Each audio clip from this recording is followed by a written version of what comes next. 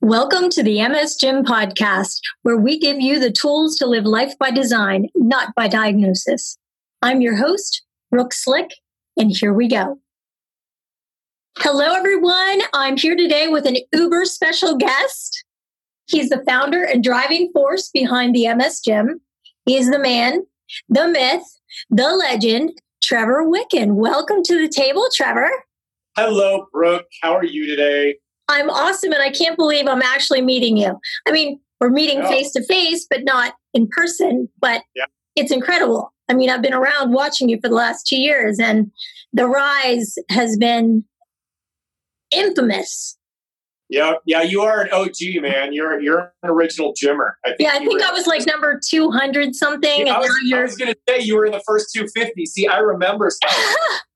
And now you're up to... I don't forget the people that got us there. So you're one of them. So I'm super honored to be doing this podcast with you and to have you on the team and really to start expanding the message, the vision, and also the resources for the MS Gym. We're super stoked, and I'm fired up to be here. Awesome. Well, for anybody who's just finding out about the MS Gym, they have been up and running for a little over 2 years. However, if you don't know what the MS Gym is, I'm going to give you a little tidbit here that'll give you some idea. And I'm reading a quote from the MS Gym webpage. It was kind of a mission of Trevor's. He had finally come to the decision that I have to do something. I have to use this knowledge I have. And this is what he said. He said, I must create a platform to provide MSers with movement training to heal their bodies, mindset training to restore their outlook, and an opportunity to belong to a community where they felt welcomed, accepted, heard, educated, taken care of, and most of all, loved. Would you say, as somebody who's been around for 2 years, I can tell you, you have accomplished that goal. But I do know that your love of movement training and movement as medicine did not start 2 years ago. It started way before, way back when I believe a football injury took you out in high school. And it all kind of started there. So do you want to kind of bring us forward from there and let us know how the heck you got to this point and how you are able to make such an impact, which you have? Yeah, no, thank you. Yeah, so I mean, it started a little bit before that. I was like 12 years old, and I remember sitting at like an outdoor cafe with my dad. And I'd always been into working out and sports and stuff like that. And then I was actually bullied as a little kid. And I came home one day after getting like jumped by like 3 upperclassmen when I was a 7th grader and they were 9th graders, like 3 of them picking on a 7th grader. They were awesome, right? And my dad comes, I showed up, my face was all bloody or whatever. And I looked at my dad and I was crying. I was trying not to cry because it's like my dad. And he's like, well, buddy, he's like, what do you want to do about this? And I was like, I want to get strong. Like, I don't want to let this happen again. Like, I want to get strong so I can not have this happen to me. And then I want to be strong enough to help other people that are getting bullied. Like, I was 12 years old. My dad built me a gym in the shed in our backyard. And that was how I fell in love with movement. And then it was when I was 13, we were at lunch. And then I was watching this person walk, and they were actually walking on a cane. And I can remember I was in Boulder with my dad, and he's like, you can see what's wrong, can't you? I'm like 13. I've never had this conversation with my dad. Interesting. Like, they're picking up their hip on the right because their leg doesn't swing forward. And my dad's like, kind of just gave me this look, right? So then when I was playing football and I was 16, 17, I got pretty injured because I had some not real qualified strength and conditioning specialists telling a bunch of high school boys to go heavier so they can get bigger, faster, stronger. Mm-hmm. And I ended up hurting my back pretty bad. And it got to the point where I was doing about, probably because I didn't know at the time, about 12 ibuprofen a day. And I was miserable. Like, it never went away. So we went to 3 different physicians who at 16 years old told me that I should just have my spine fused. Oh, geez. And my dad's like, not going to happen. Like, that's not going to happen. I mean, in fact, I had one of the physicians look at me. He's like, exercise doesn't really help. Because I even asked the guy, I'm like, well, exercise hurt me. Can I just reverse it by doing exercises again and make my body work better? And he's like, exercise doesn't work like that. It's only for people that are like looking for like beautiful bodies or something. And I walked out of there and I was like, dude, this guy has no idea.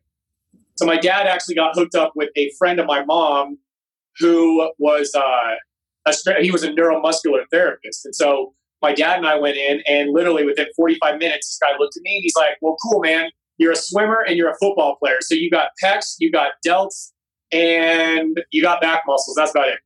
And he's like, so he did an assessment on me within 45 minutes. He's like, we're going to go bam, bam, bam, bam, bam. This is how we're going to balance you out. And within 2 weeks, I started noticing my back pain dropping. And within 6 weeks, it was like completely gone. I was like, this is what I want to do with my life. And I remember that every time I went in to this guy named Dale, every time I went into an appointment with him, I'd take that business card and I'd stick it up on one of my awards boards, my medal boards that I got from swimming or trophies or whatever. And I literally had like 40 of these business cards around there. And I created a vision board for myself without really knowing that that's what I was doing. I was like, that's what I want when I grow up. Like, I want to be this guy. So that's where it all started. Interesting. Then you went on to go to college, and your concentration was what? My undergraduate was in sports medicine. Okay. And then my master's degree is in performance enhancement. And the course was really based on biomechanical analysis. So we basically would sit there and watch hours and hours and hours and hours and hours and hours and hours of video of people moving wrong. And we would have to figure out what's wrong with them. We would have to look at them, analyze their movement, break it down into slow motion, look for biomechanical patterns, look for the kinetic chain cues, what neurologically is happening, what muscularly is happening, what's happening with the joints. We got into physics, we got into science, we got into physiology, and so I had some tough instructors, and I mean they were very serious. They're like, if you're 2% off, that could be someone getting injured, so we're not going to be 2% off here. And so that's where I really fell in love with movement stuff. Like I got a lot of good stuff in my undergrad, and then I got a lot of the technical stuff in grad school. But I really fell in love with working in the underserved populations when I was a sophomore in college. My undergrad, I worked at this adult fitness program at Colorado State. And my very first client that I had was this like 91-year-old guy that used to be a British commando. And he was like 75 pounds. He had cancer 3 times, and his wife had MS. So my job was to build him up. And his number one goal is, I want to get stronger so I can help. His wife's name is Rosie. So I can help my Rosie walk better, because that's my job as a husband. And so at that point, I was like, okay, these are my people. I've trained over my career. I've trained Olympians. I've trained Division I athletes. I've trained professional athletes. I've trained people that are looking to become professional athletes, and I've gotten them better. And that's cool that you get, a $40 million contract for throwing a ball around. But to give someone back the ability to take care of their wife, to play with their kids, to pursue that dream they thought was stolen, to stand up and extend and improve their quality of life, like, that guy named John at that point, like, completely defined the trajectory of where I wanted to commit my life to. So it's like all these little things along the way really confirmed that that's what I wanted to do. So we got John better. He gained 57 pounds in 8 weeks of muscle mass. Oh my God. Because we figured it out. And then I ended up working with his wife 2 years later privately, and we got her walking again. She was my second true MS client that I ever had. That's incredible. Yeah, pretty cool. So after you left school, what was your next step? And did you stay on the same track?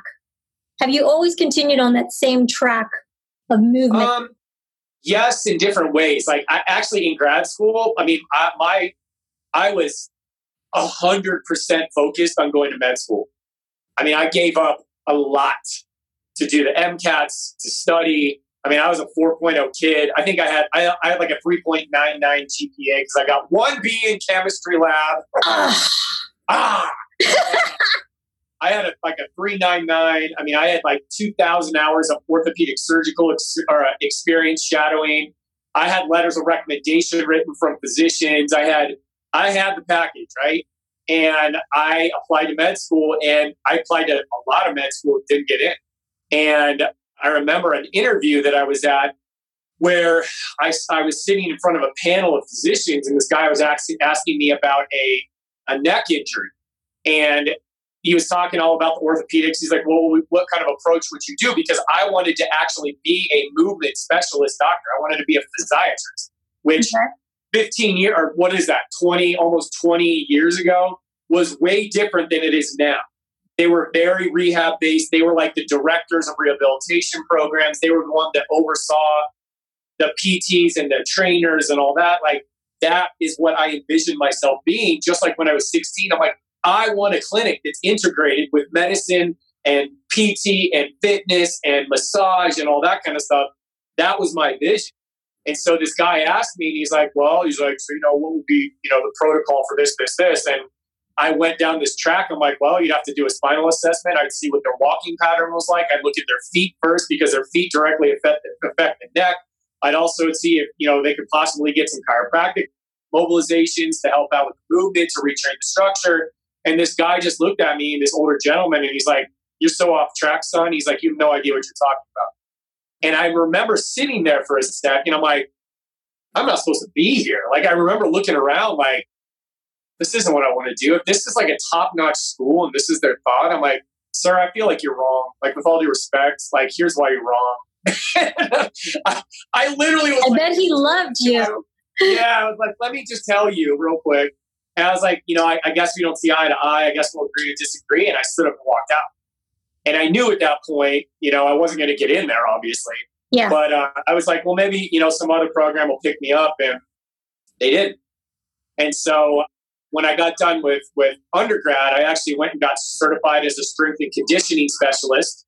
So they are the highest level of strength and conditioning coaches, because I'm like, well, this guy Dale was a CSCS, so I'll go be a CSCS. I'm going to follow the guy that started this all. So I started with that. Then I ended up actually getting certified as a medical exercise specialist.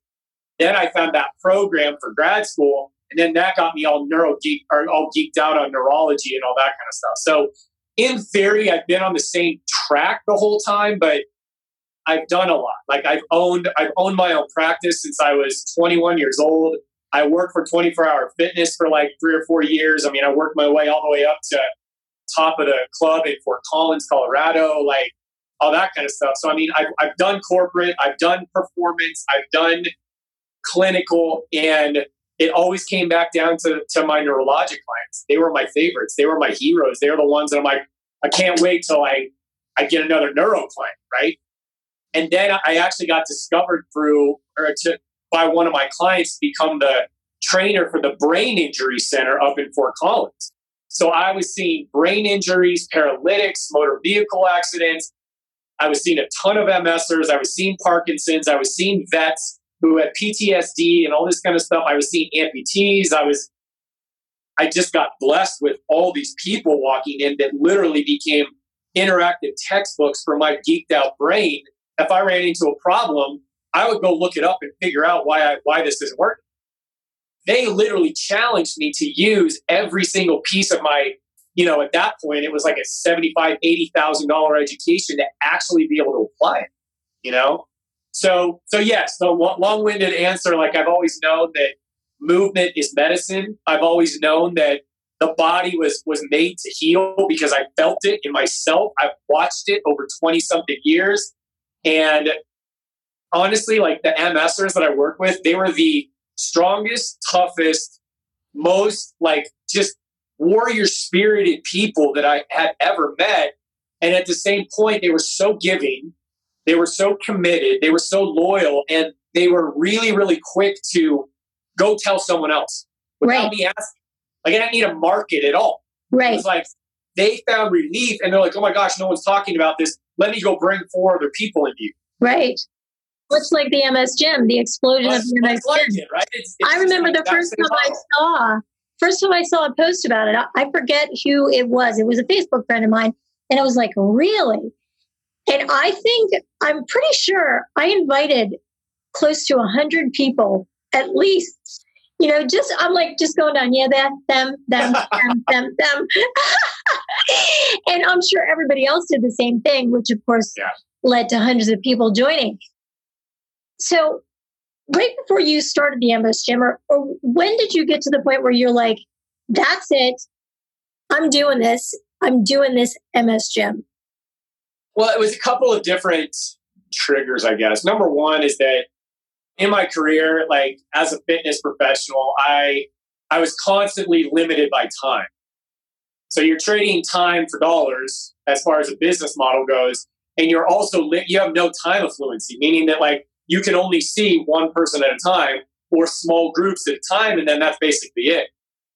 What I started noticing is the better and better people got, the more I got asked the question, well, do you know anybody in Texas, California, Ohio, Canada, Mexico, blah, blah, blah, or my friend or my mom or my sister that has MS? And I'm like, no. I was like, I don't know anybody that approaches it like I do. I mean, I'm sure I could give you some resources, but I've been so focused on my clients, like I'm not really that interested in networking and creating this gigantic global network of colleagues around the world. Like, you guys are my colleagues. You guys are my family. Like, I am here for you. I'm not here to sit around and talk about it, right? Right. So I just was like, well, and it got me because and this lady I remember looked at me and she's like, I just wish you could help my sister. I just wish you could help her. And I'm like, well, okay, so the exercises that I gave you, why don't you give those to her and see what happens?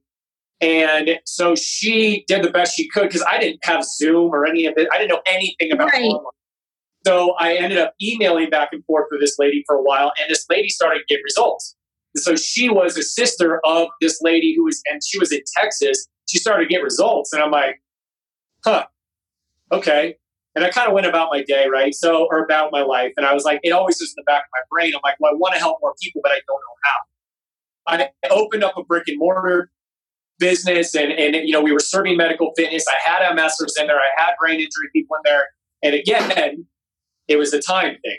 There was only so much of me and demand was gigantic. Right. And Misty and I, my wife Misty and I sat there and we're like, dude, the only way that we're ever going to reach the amount of people that we want to reach is by opening up franchises and satellite clinics and all this. And I'm like, I don't want any part of that because I would get so far away from the people. I would not be a practitioner. It would be constant putting out fires, constant managing a business. It'd be corporate. It'd all be corporate.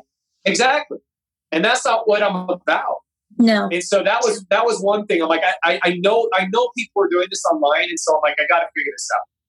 So many people know that I do not have MS, but I have chronic neurologic Lyme disease.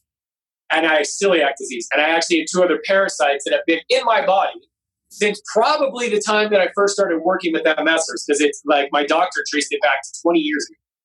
So my body has been neurologically like destroyed. Like, and I didn't know it. I just kept moving because I was an athlete and I was a trainer and I just kept moving. Like I was doing 40,000 steps a day. Like when I had my little counters on, a couple years ago, Lyme disease was like, dude, I'm taking you out. And it was a relapse. It was a major relapse, major attack that lasted probably 6 months where I couldn't use my feet. I couldn't use my hands. I couldn't lift my daughter. I was getting double vision. My bladder was out of control. Like I had cognitive issues. I was irritable. I was depressed. I was anxious. Like I literally was forgetting things I should know. I would end up on the wrong street sometimes, going to work, going home. Like it was bad. Wow. And I went from running a 12.5-mile obstacle race to 2 weeks later not being able to walk more than 5 minutes on a treadmill at 1.5 miles an hour before I was just done. And it reached a point where it got so bad, it got dark. And I thought about like, I literally was like, said a prayer to God. And I'm like, look, I can't do this anymore. Like, if I'm done, like, I know I'm going to heaven. I'm all good. But if I'm done, I'm done. Like, I'm a burden. I'm a burden to my family. I'm a burden to my wife. I'm a burden to my clients. Like, I can't do this. Either take me home now or show me what I'm supposed to do, what I'm here for. What is my purpose on this planet? What did you make me for? And it was like the most silent moment of my entire life because it was at 5:30 in the morning in front of the gym, pouring down rain in the pitch blackness. And it was like the most silent moment of my life. And 5 minutes later, I just kind of like came back to, and I'm like, well, I'm still here. Like I'm still here. Good. Right. But thank you. Yeah. Right. At that moment, I was kind of like, I just kind of made this decision in my heart. I'm like, I can't let other people suffer like this anymore. I don't know what I'm going to do. I don't know how I'm going to get there, but there's thousands and thousands of people out there that need help and are feeling like I am. And I can't let that happen. Like I have too much in my brain and I've seen too many things happen and too many awesome things happen and see how movement has helped people. And I've seen people get out of wheelchairs and counteract paralysis and start walking on amputated legs faster than they ever did with regular legs. And I've seen it, right? I've seen lives restored and I've seen movement give people life back. Why am I sitting here in this car when there's thousands and thousands of people that I can help? I got to find a way. And so at that point, Misty and I started really, really, really exploring like the online stuff, how to do it, how to set it up, what does this mean? And what I found is that with researching, there was some online resources for people with MS, but honestly, they were limited. There were more guidelines. I know that for a fact. Yeah. There were more guidelines versus real step-by-step, grab arms with me and follow me programs to help you. Not a program, just guidelines. Yeah. And you guys were completely underserved. And I'm like, we're here. Like, this is what we're doing. So that's kind of where it all came from. So kind of two different angles, but they converged. It was professional and personal kind of converging at this point where I'm like, my people are out there. I got to go find them. So tell me this, the day that you launched the MS Gym, the day that you went live and you're just like, click and sit there and you just wait. What were you thinking at that moment? It was an interesting dichotomy of emotions because I've shared this before, but some of you may not know that are listening to this. So like at that point, I'm going to be real transparent. Misty and I were struggling big time financially because my wife has Hashimoto's. I have celiac and Lyme. Insurance doesn't cover treatment for that because they're pre-existing. So he had literally dropped, I think, close to $4,000 or $5,000 on healthcare. And then our insurance just stopped covering our baby that we just had. So all of a sudden we got slapped with all these hospital bills. And it was bad news, right? And so I had actually been talking to a gentleman who runs country club fitness all around the country. So they go in and they create these really high-end, pimped out like fitness facilities for country clubs all over the nation. And he wanted me to be that guy.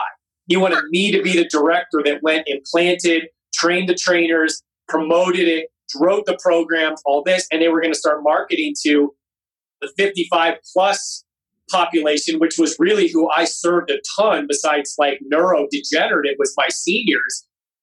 It's a gold mine, bro. Like you are our guy. Like I'm going to hand you the reins. You have full benefits. You have almost a 6-figure salary. You get to travel for free. You have 2 months off during the year where you get paid leave, which I've never had in my entire life. Wow. You have sick days, unlimited, whatever you need. If you need a family day, you take it. And I was like, sat there, I'm like, this is insane, right? So I already had these plans to go live after I was talking to Ken and we were working out the strategy. And so on this one hand, I was like, all right, this better work. Otherwise I'm out. Like, wow, that was a gamble. Yeah, I'm like, I'm going to give this a couple months. But if this doesn't start working, like I got to take the country club job because what else am I going to do? So I had that in providing for my family and my security for the future. Mm-hmm. Since 93% of online businesses fail within 3 months. Wow. So I knew the odds, and I'd already been screwed over by online people for thousands and thousands of dollars with no results before that. So I was like jaded and I was in self-protection mode. Right. And then there was this self-belief mode where like I told you guys, like I was bullied as a little kid. So, and then I didn't get into med school and I did everything perfect. And why did I not have my dream come true? Right. So I had this I'm not good enough thing too. And so in my head, I'm sitting there, I'm like, well, hopefully someone hears this. Hopefully someone believes in me. Hopefully someone thinks I know what I'm talking about. Hopefully like this makes sense to people. Like I know it works because I've been working on people for 20 years, but there was this healthy sense of like, what if this doesn't work? Like, what if I get rejected? What if there's just crickets out there? Like, that's a lot to go put yourself on camera starts speaking about a neurodegenerative condition online, right? Right. And have people actually be like, this is different. This is simple. I understand this. This guy sounds like he's for real, and he's smart enough to be talking to me. Like, big gamble there, right? So I had this personal gamble, professional gamble, self-doubt over here, jaded stuff over here. Like, there was a lot of emotion, but I was like, you know what? What if there's someone on the other end of this camera right now that hears this and is like, I've never heard this. Right. This makes sense. Uh-huh. And they leave my first video being like, I kind of have hope. Maybe there's more. I wonder what he's going to say tomorrow. So like that little tiny seed of you, Brooke, and the rest of your family here at the MS Gym, like we had already, Missy and I had already thought about you guys for like years at that point. We were waiting. Yeah, we were waiting. Yeah, you guys were waiting. We were developing the vision, and when that vision and that population, that community come together, that's when things just explode. So I had to literally like reject my fear. I always talk about crisis of belief. I had like a half a dozen crisis of beliefs, but I had one vision that gave me enough strength to reject all that crap, press play, and be like, all right, what's up, MS Gymmers? May 15th, 2017. I mean, that's when it happened, you know? Wow. Now, since that time, which is only 2 years ago, you went from 0 members on the Facebook group to over 19,000 members, close to 20,000 as of yesterday when I looked. Right. What do you think about that? Well, are you surprised? I'm grateful. I mean, I am. So are we. I'm great. Yeah, I'm grateful that many people, you know, saw what we had to offer, like listen to you guys talk about the MS Gym, like listen to what they're, you know, a lot of neurologists and physical therapists and people are recommending now. Like, I'm grateful that they listened, and I'm grateful that they took a chance on me. I'm not surprised at the number because there's like 1 million people with MS alone in the US. It's like, right. And there's it surprises me, it infuriates me, and it fires me up and infuses me with passion and drive to hear when, you know, MSers are still going to their physicians and people are like, exercise could work, or, you know, don't get your hopes up, or that might work. If that makes you feel better, like, you know, go for it. But there's not anybody like sold out when there's like piles of research out there that talks about neuroplasticity and movement reducing symptoms and threat and poor neurologic output. And I'm like, okay, like if I'm the guy to lead the charge, if I'm the guy to lead that angle, because there's some other people doing some really cool stuff out in the MS community for exercise, but we take it from such a neurologic standpoint and neuroplastic change standpoint. Like, that's my passion. That's all I've been speaking before it was even a buzzword.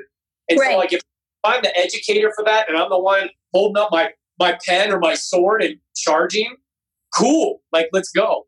So I'm grateful. I'm not surprised. I'm excited. And then there's a part of me that it's a lot like Schindler's List at the end when he's sitting there and he just saved all these Jewish people from the Holocaust. And he's like broken. And you're like, what the heck's wrong with you, dude? And he's like, I could have got one more. Like, look at this car. I could have saved 10. Look at this watch. Look at this watch. I could have saved 10. I could have saved 5 more. Like, look at this clothes. I could have traded this in. And he's getting righteously angry about the fact that he didn't do more. Like, it's great that we're almost at 20,000 people, but I need more people taking action steps that actually make a difference instead of just being part of a community and just watching. Right. Like, so until I get someone to actually believe enough in themselves to press play, to take that step, to sign up for a free guide, to step into a webinar, to sign up for an email, just to see what this is all about. Right. Like, just to feel it out. Just take a look. Exactly. Like, that's the only way that I feel successful, because otherwise they're just vanity metrics and it doesn't do anything for me to be like, oh yeah, 50,000 people. Well, right. We're still only having, 1,000 MSers really getting results. And what the heck else are we doing for the other, like, why are the other 49,000 people still waiting in the wings? Right. When they could be getting better, right? So that's kind of my philosophy. So it's cool to watch, like it's a cool milestone and it's cool to see everything growing, but I need to see those numbers turn into actual life victories for me to get like super fired up. I get it. Okay. So the foundation of your business is neuroplasticity. Can you give a simple explanation, maybe a non-geek version, or maybe both versions of what neuroplasticity is? So, yeah, I can do both, right? Like both in one statement, like without going super geek or super simplistic. All it is that it's your neuroplasticity is your brain's ability to change. And it's your brain's ability to change based on the specific activities that you practice for, that you train for, right? And the thing is with MS is that lesions happen. And when lesions happen, disruption happens in the neurologic signaling in your body. So if I have a nerve, and this is very simplistic, but and this isn't even true, but if there was one nerve, there's thousands and thousands, but one nerve that connects your brain to, like, let's say me lifting my arm above my head. And that nerve, because of a lesion somewhere in my brainstem, my cervical spine, my thoracic spine, spinal cord gets a lesion on it, that means that the bridge is blown up. Like it just doesn't work anymore. It goes from a 8-lane highway down to a 1-lane dirt road, right? It goes so slow that the signal never actually gets there. It's so slow. So what the brain does is that there are 9.6 quadrillion neural networks in your body. And for every muscle fiber that actually moves, there's like a ton of nerves that innervate, right? So it's like one nerve and like 150 neural fibers or something like that. Okay. So with neuroplasticity, if we still train a shoulder to be a shoulder and we start increasing the brain's awareness to connect back in with that shoulder again, despite the fact that there's been a neurologic disruption or a bridge blown out, we start to take the side roads, we start to access the back roads, we start to develop the alternate routes that go to that shoulder, because your body's not designed with one nerve coming from your brain going to one shoulder. Like your brain is smarter than that. Right. Your nervous system is smarter than that. There are thousands of nerves that go into moving your shoulder, lifting your leg, breathing, all that kind of stuff. So if one of the major highways gets blown up, we just activate and access through movement other alternative pathways to work around that MS damage to start training that arm how to move right again. And it's difficult at the beginning, much like watching a new baby trying to walk. Is it slow? It's clumsy. It's kind of like inconsistent. Some days you may be right on, some days you may not, because you're literally learning a new movement language. Right. And neuroplasticity, they used to think that your brain didn't change. I'm like, well, and I asked this in high school, why is it that they say that the brain can't change, but yet people that are like adults, 50, 60, 70, can move to a new country and learn a new language? Yeah.